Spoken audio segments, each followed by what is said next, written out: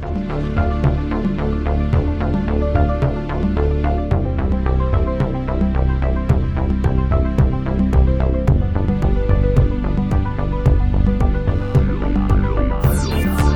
going on, everybody? I'm today's host on Adventures in DevOps. I'm Will Button, and joining me in the studio today is Jonathan Hall.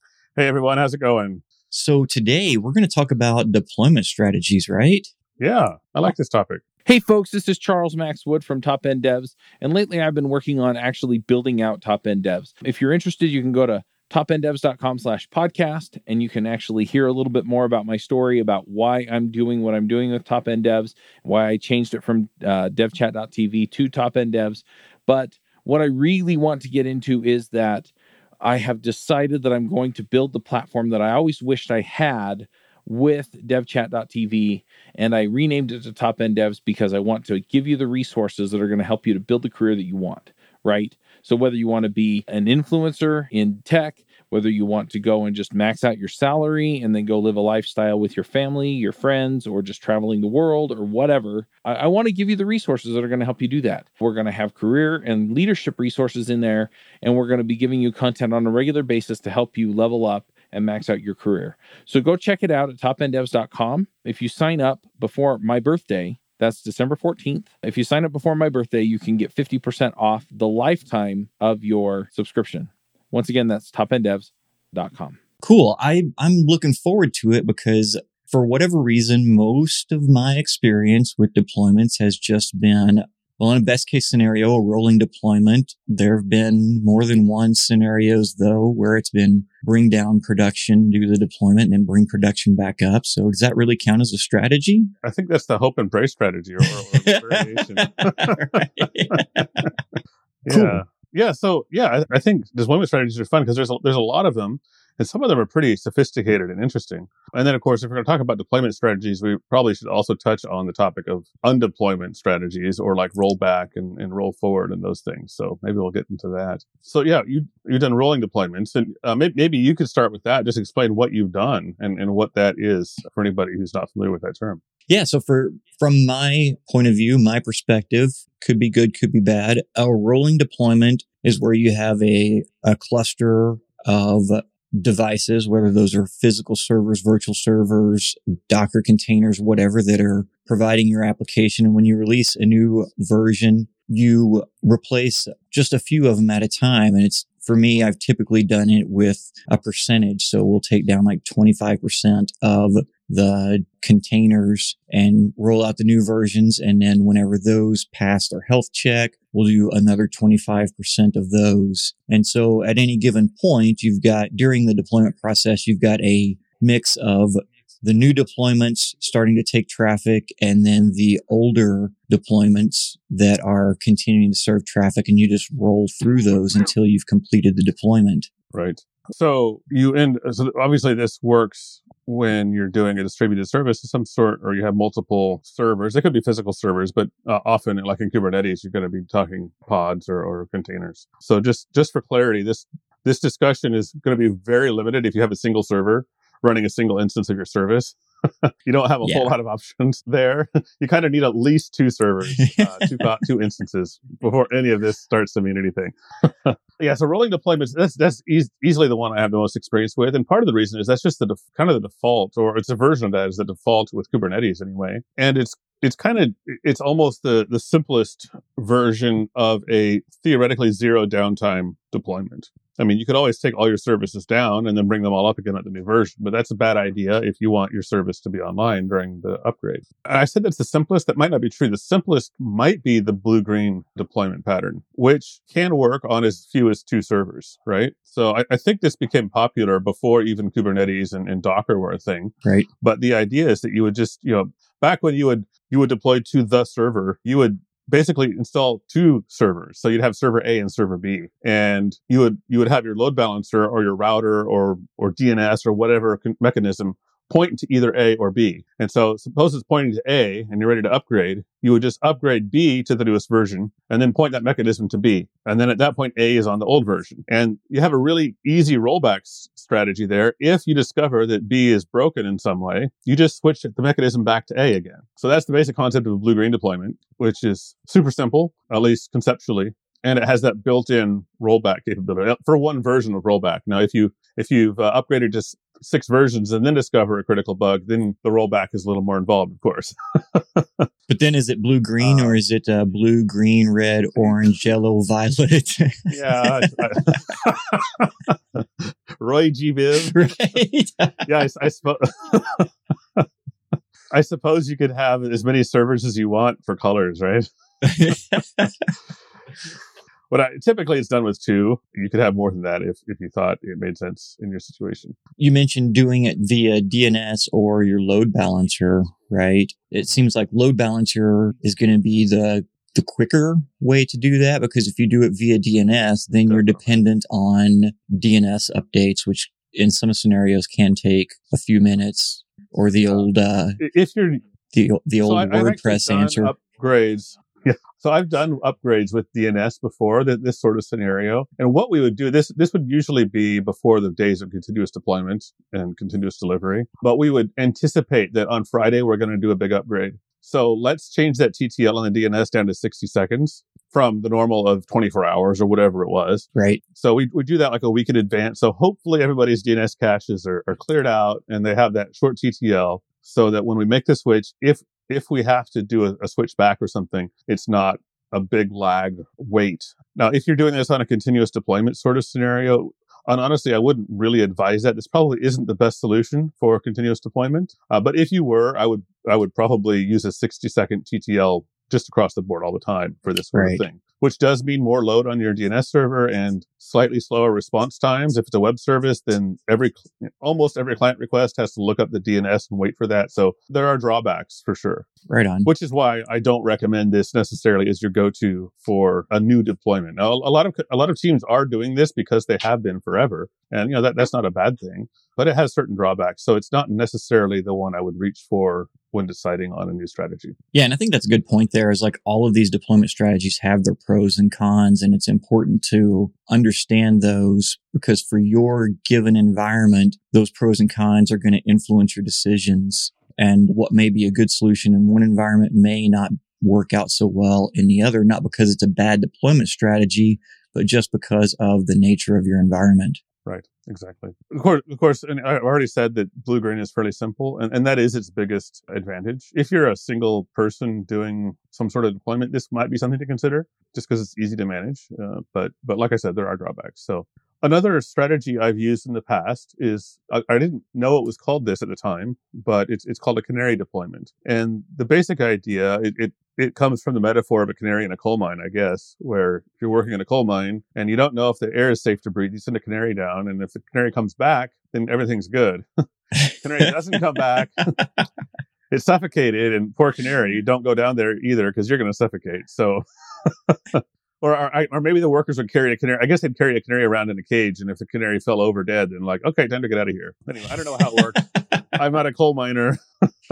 Something about torturing canaries in coal mines. So that's the concept here, is you basically do a deployment. So this would be a situation where you have multiple instances, probably at least 3, maybe as many as dozens or hundreds, and you upgrade maybe a single instance or a very small percentage of instances to the new version, maybe 5% or 1%, depending on your risk tolerance. And you see how it works. And if you see no problems, then you would deploy the rest. So I did this when we were doing spam filtering 10 or 15 years ago. I think we had something like 8 or 10 servers, virtual servers. And we were treating these were in the cattle versus pets analogy, these were treated as pets. Nice. So, but we would, because they're canaries. Right. Yeah. So we would typically upgrade a single server and watch the logs and make sure nothing crazy is happening for an hour or something before we would upgrade the other, I don't remember, 5 or 8 or whatever servers it was. So that was a case of manual canary deployments. I mean, the deployments were done by logging in by SSH and running DPKG basically, but it was the same concept. Yeah. So you can do the same thing with modern tools. They make this fairly straightforward. So if you're using Kubernetes or a Kubernetes distribution that handles this, you can, for example, target 5% of instances or a single instance out of however many, upgrade that one, and then watch your monitoring, watch your Grafana, watch your Prometheus, watch whatever metrics you're interested in, make sure it's working correctly before you upgrade the remaining instances. So that's the basic concept there. And that sounds like it's a very manual process to check on the status of your canary. You got to know which ones of your environment are the canaries, and then watch the logs, watch the metrics, and have a certain level of confidence that your logging is detailed enough to catch anything that might be going on, right? Yes. Although I'm certain, I don't know names of tools, but I'm certain there are tools that will automate a lot of this for you. So you could, for instance, automatically deploy to one instance. And as long as your 500 error count and your response times and whatever metrics you set don't exceed a certain threshold by a certain time, then it will do the rest of the upgrade. So maybe you have a few small metrics that are critical. Mm-hmm. You could automate that. I don't know the tools that do this. I haven't used them, which is why I don't know what they are, but I've heard of them. So it can be automated to an extent. Right. And the truth now, this is the interesting part, because this concept of canary deployments, if you start to think about it, it kind of opens up a whole can of worms. Like I could easily see someone saying, if nothing goes wrong for 10 minutes, let's upgrade to 10%. And then after an hour, we'll go to 25. And after 3 hours, we'll go to 50. And after a day, we'll go to 100, or whatever. You could come up with whatever sort of metrics or percentages you want. And you might even do it on a per feature basis. Maybe it's a simple feature. You're confident that it's a simple bug fix or something. You're confident. You're just going to deploy to everything right away. But some other thing, you're like, we don't really know if we want to do this. We're not sure of the impact. Maybe it's a performance related thing. We're not sure if it's going to fix things or not. So we want to be really conservative. We only want to send this to 1% of traffic, or maybe you only send it to like 100 requests or something really limited, right? Oh, wow. Yeah. And then you see, how does that work? So how do you start to control this stuff? And this is where I think deployment strategies start to get really interesting, because you get to the point where your deployment of your code can potentially be decoupled from the deployment of a feature. And you do this through feature flags. So imagine you have a feature flag tool that handles your canary deployments for you. So in other words, you just do a standard rolling deployment, but all of your new features are turned off completely. And then on the feature level, you say, all right, now this risky feature, I'm going to turn it on for 1%. So all your servers have been upgraded, but the feature that you're testing has not been. So you see where I'm going with this, right? It gets kind of tricky. Yeah. Because then from like an oversight point of view, you've got all these different variables to track. Like what state is this in? Is it released to all the servers, and is it behind a feature flag? And like you get all of these different options that you have to consider to be able to determine the current state of production, right? Exactly. So what you end up with, if you're doing that sort of thing, if you're using feature flags to do controlled releases, not just a toggle, but a controlled release of a feature, then you have to think about this at two levels. You have to think, what's our actual deployment strategy of the software? And are we doing blue-green or rolling deployments? Or maybe you still do canary deployments at that level. But then at the feature level, you have the same question again. And at that point, at the feature level, you're probably just doing some variation of a canary deployment or a percentage or an A/B test. A/B tests and feature flags are almost the same thing when you think about it. It's just a different use of the same tool. Right. So I've seen, we did this a lot at booking.com, which was at the time, I guess they still are, but at the time I was working there, they were famous for doing, I think at the time they boasted the most A/B tests of any company in the world. I don't think that's true anymore, but they still do a lot of A/B tests. And we would do this all the time. We would set some feature that we want to measure the performance. Is it going to improve database performance? We would put it in this sort of feature flag or A/B test. We deploy it to production, and then we could toggle it on. And if it was worse, we could turn it off immediately without doing an actual rollback, right? You just turn off that feature. You don't have to roll back the code. So that's another obvious benefit of the feature flag concept. It's useful for so many things. In fact, I talked about this topic with Joy Eberts from Split on my podcast not long ago. I'll put that in the show notes. But if you're interested in all the different ways you can use feature flags, some of them were not obvious to me. She was an expert on this topic and really was a really enlightening conversation. So I'll include that in the show notes too. Oh, right on. But yeah, for deployment, I don't think everybody should necessarily use feature flags in this way. Although it's kind of an advanced approach, but it's not that difficult. Like you don't have to really invest a whole lot of time to get involved in using a feature flag tool. I mean, you can if you want to do it from scratch. It's probably going to take a long time, right? But you can use a tool like Split, or there's a dozen A/B testing and feature flag tools out there that have reasonable pricing for small projects. So if you want to consider that option, it's a great way to go, and it gives you a lot of flexibility and a lot of controls to manage what you're doing. Yeah, we used feature flags quite extensively when I was with Aptiv, because that was a mobile app, and the mobile apps talk to the back-end API. And so the API had the ability to turn different features on and off. And it turned out to be really handy because when you're dealing with mobile apps, they work great until, you find someone who's using your app that hasn't updated their app in 2 years, right? And so feature flags were really cool then in that scenario to be able to roll out new features, make sure that it was handled gracefully by all the different clients that you were currently supporting, and then quickly turn it off if things backfired.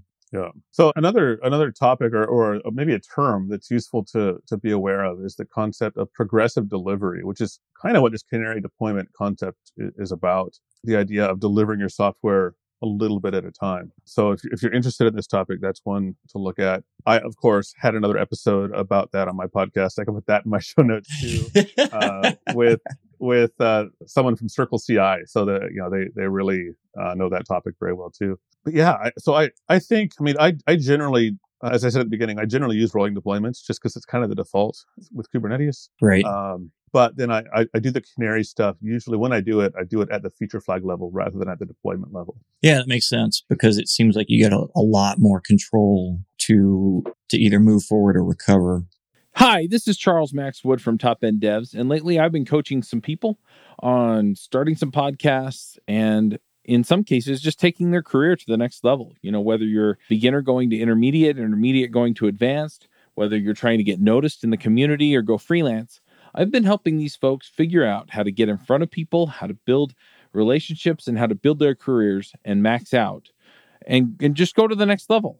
So if you're interested in talking to me and having me help you go to the next level, go to topenddevs.com/coaching. I will give you a 1-hour free session where we can figure out what you're trying to do, where you're trying to go, and figure out what the next steps are. And then from there, we can figure out how to get you to the place you want to go.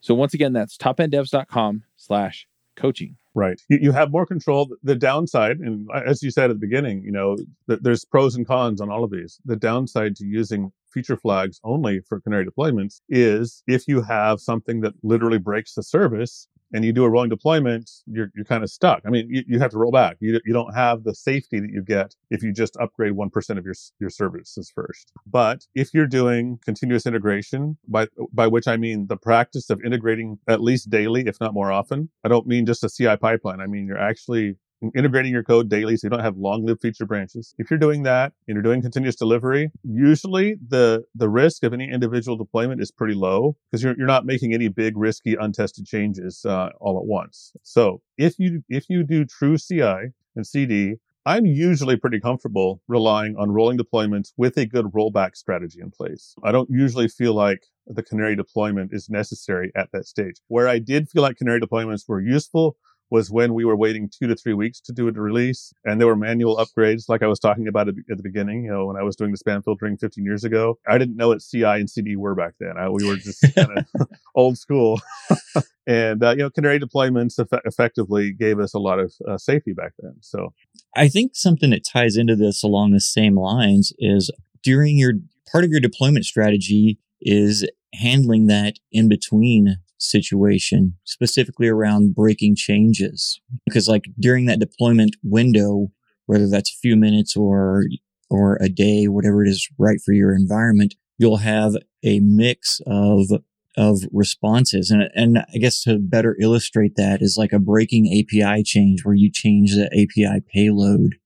Making sure that your clients get the right payload that they understand how to respond. It really ties into supporting mobile applications where you may have people that go years without updating their app. Right. And so how do you deal with that? That's a really good point. So yeah, I mean, on principle, you need to make sure that your services can always run simultaneously at different versions, at some spread of versions. Maybe you only ever have 2 simultaneous versions, but you might have more than that depending on your situation. You know, I've seen places where you might have 4 or 5 versions of a service running at once, especially if you have multiple canary deployments going on at once, where you have, somebody's testing feature A with this set of canary deployments and feature B with this set. It gets really complicated and confusing when you do that, which is one reason feature flags are nicer for that level of control. But I've seen it. The bottom line is you need to make sure, and here let's start with a simple scenario. You're just doing a PHP based web app. So there's no mobile clients out there that are months old. You do have clients that are out there, but they're minutes old. Whatever JavaScript was loaded in the last 5 minutes might still be caught talking to your server after you upgrade. Right? Right. So you need to, in that case, you still need to make sure that your newest version understands the request backward compatible with the last version or whatever window you think is reasonable for someone to leave their browser tab open, which is probably something like a few hours or something. No way. I've got browser tabs that are older than my kids. I like the web apps. Like WhatsApp does this. If you use WhatsApp in the web, it will occasionally pop up. And I think Slack does the same thing. It says, there's a new version, hit refresh to get the newest version. Yes. So if you have something like that in there, you can mitigate some of this. But the point is you need to maintain some level of backward compatibility, at least for a few minutes. And realistically, that probably means for at least a few hours. So in practice, my rule of thumb is that I don't break functionality until I'm certain it is not being used for something like 30 days or whatever. It's not a hard number, but, just make sure. And so that way, if you have version A and B of your server running at the same time, and you may or may not, depending on how you have your load balancer configured, you may or may not have a single client talking to only one version of the server. They might be talking to both. They might send 16 requests and half of them go to server A and half go to server B. You might configure them to all go to the same server or not. It depends on what your application does. The point is that you need to be prepared for, at minimum, that a client that made a request on server A after an upgrade is now talking to version B. And they need to not just panic and things crash. Right. Yeah. Now, once you add a mobile app to the situation or a desktop app or anything like that, or clients in data centers who are, installing software talking to you, then that window becomes much longer. And you're probably talking months, if not years, that you need to maintain backward compatibility. Now, that's much easier said than done. We can talk about some strategies on how to do that if we want to, but maybe that's another episode entirely.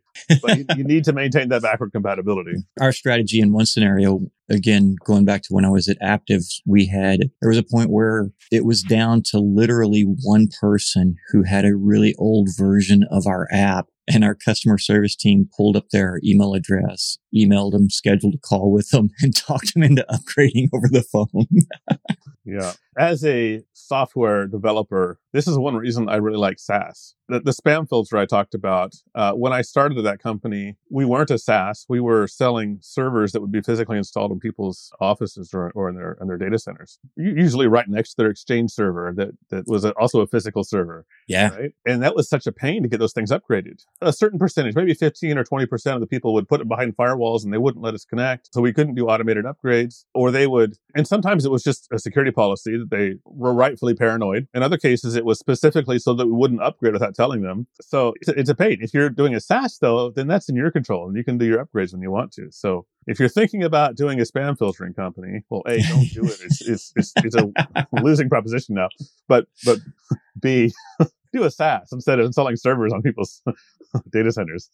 So I mentioned at the beginning rollback. So I think that's a good thing to talk about too, especially in light of this compatibility concern. It's really important with any of these strategies. it's important that you have a strategy in mind for how to do a rollback in case something is broken. Right. And there's, at a really high level, there's two strategies that I work with. One is just called rollback, which is literally you start running an old version of the software. Mm-hmm. So if you're doing blue-green, that's usually pretty easy. That just means talk to the old server now instead of the new one. If you're using Kubernetes or anything Docker based, it can just mean use the old Docker image instead of the newest one. Whatever your build artifacts are, the ones you were using before, you use those again. That's a rollback. The other approach is what's called a roll forward.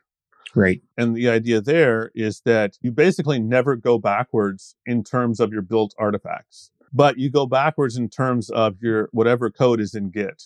So if you discover that the code you just merged 20 minutes ago crashes for whatever reason, rather than just using the old version, you just do a revert in Git, and then you do the same process to roll forward again. So you basically just roll a new release that has features removed. And there are pros and cons to both of these. The thing I really like about roll forward is that your rollback is exactly the same as a normal deployment. So you don't have two different approaches to take. Yeah, exactly. So in that sense, it's a lot simpler. The drawback to roll forward is sometimes it's impossible.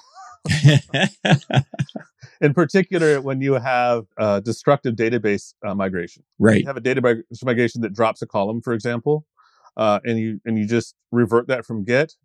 Now your code no longer matches your database, and now you're in a screwed up situation. So there are some strategies you can use to minimize the necessity for destructive database migrations and things like that make these roll forwards problematic, but you can never completely eliminate them. So that's something to be aware of. I don't have a silver bullet answer for anybody. Yeah, those are the two high-level strategies that I'm aware of. And I prefer roll forward, except in the cases when it's impossible, and then rollback is really the only option there is. So yeah, I tend to agree with you. Although I fought roll forwards for a long time, and part of that was based on my experience prior to learning what roll forwards were. Prior to that, I was working for a company in the healthcare field where when a deployment blew up, we had actual trauma patients across the U.S. that couldn't receive emergency medical care. And so we were always deploy, any sign of trouble, immediately roll back. No thinking, no talking, no evaluating, no troubleshooting. Roll back because there's some people in hospitals somewhere that would really like you to get your shit together. Yeah. And then when I left that environment, I just had that ingrained with me, and I went to work for a team that was using the roll forward strategy.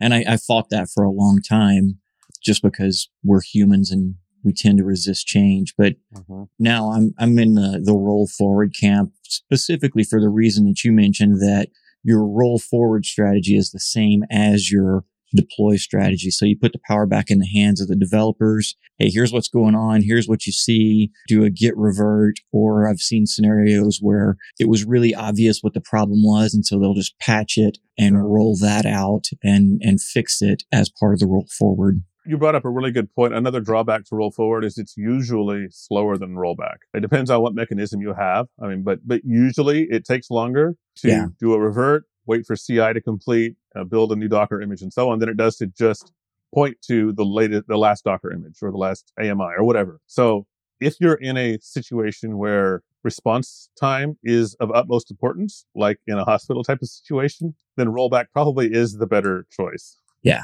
If you're just selling socks online, then maybe roll forward is good enough. Right? Because you'll have some frustrated clients, but at the end of the process, they're all still going to be alive. So it's cool. Yeah.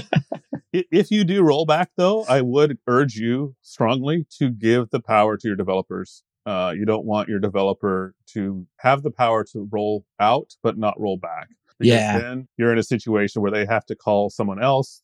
You have silos of knowledge and of capabilities. So whatever it takes, give your developers the power to do that rollback on their own without waking up an ops guy if necessary. Yeah, that's a really good point. And I can see that getting understated in certain scenarios because, a lot of people don't think about rollbacks or roll forwards until they're in that scenario. So yeah, when you're building your deployment strategy, it's really important to include that as part of it and make sure that it's well documented, that they're trained, or and as intuitive as possible. And I would encourage you to test it frequently.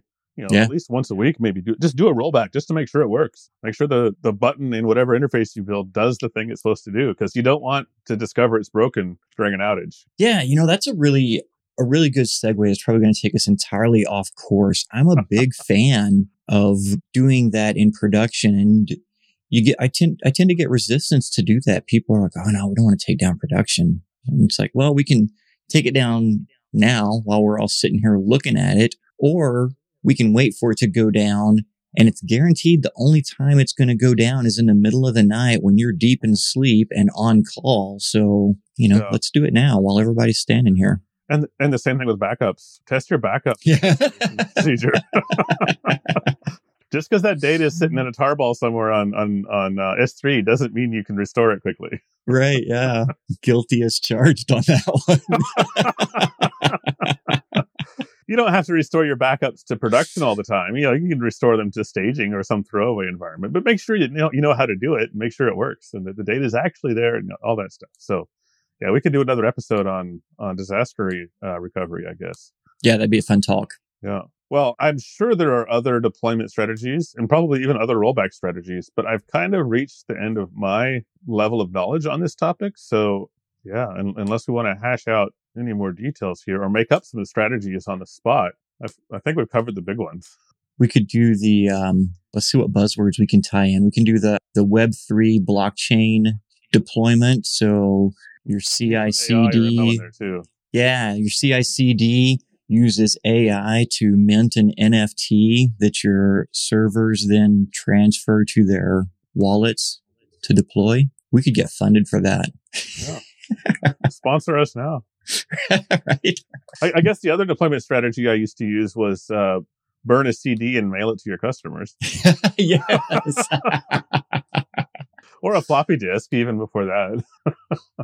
Yeah, that was horrific. Like, that was really painful. Yeah.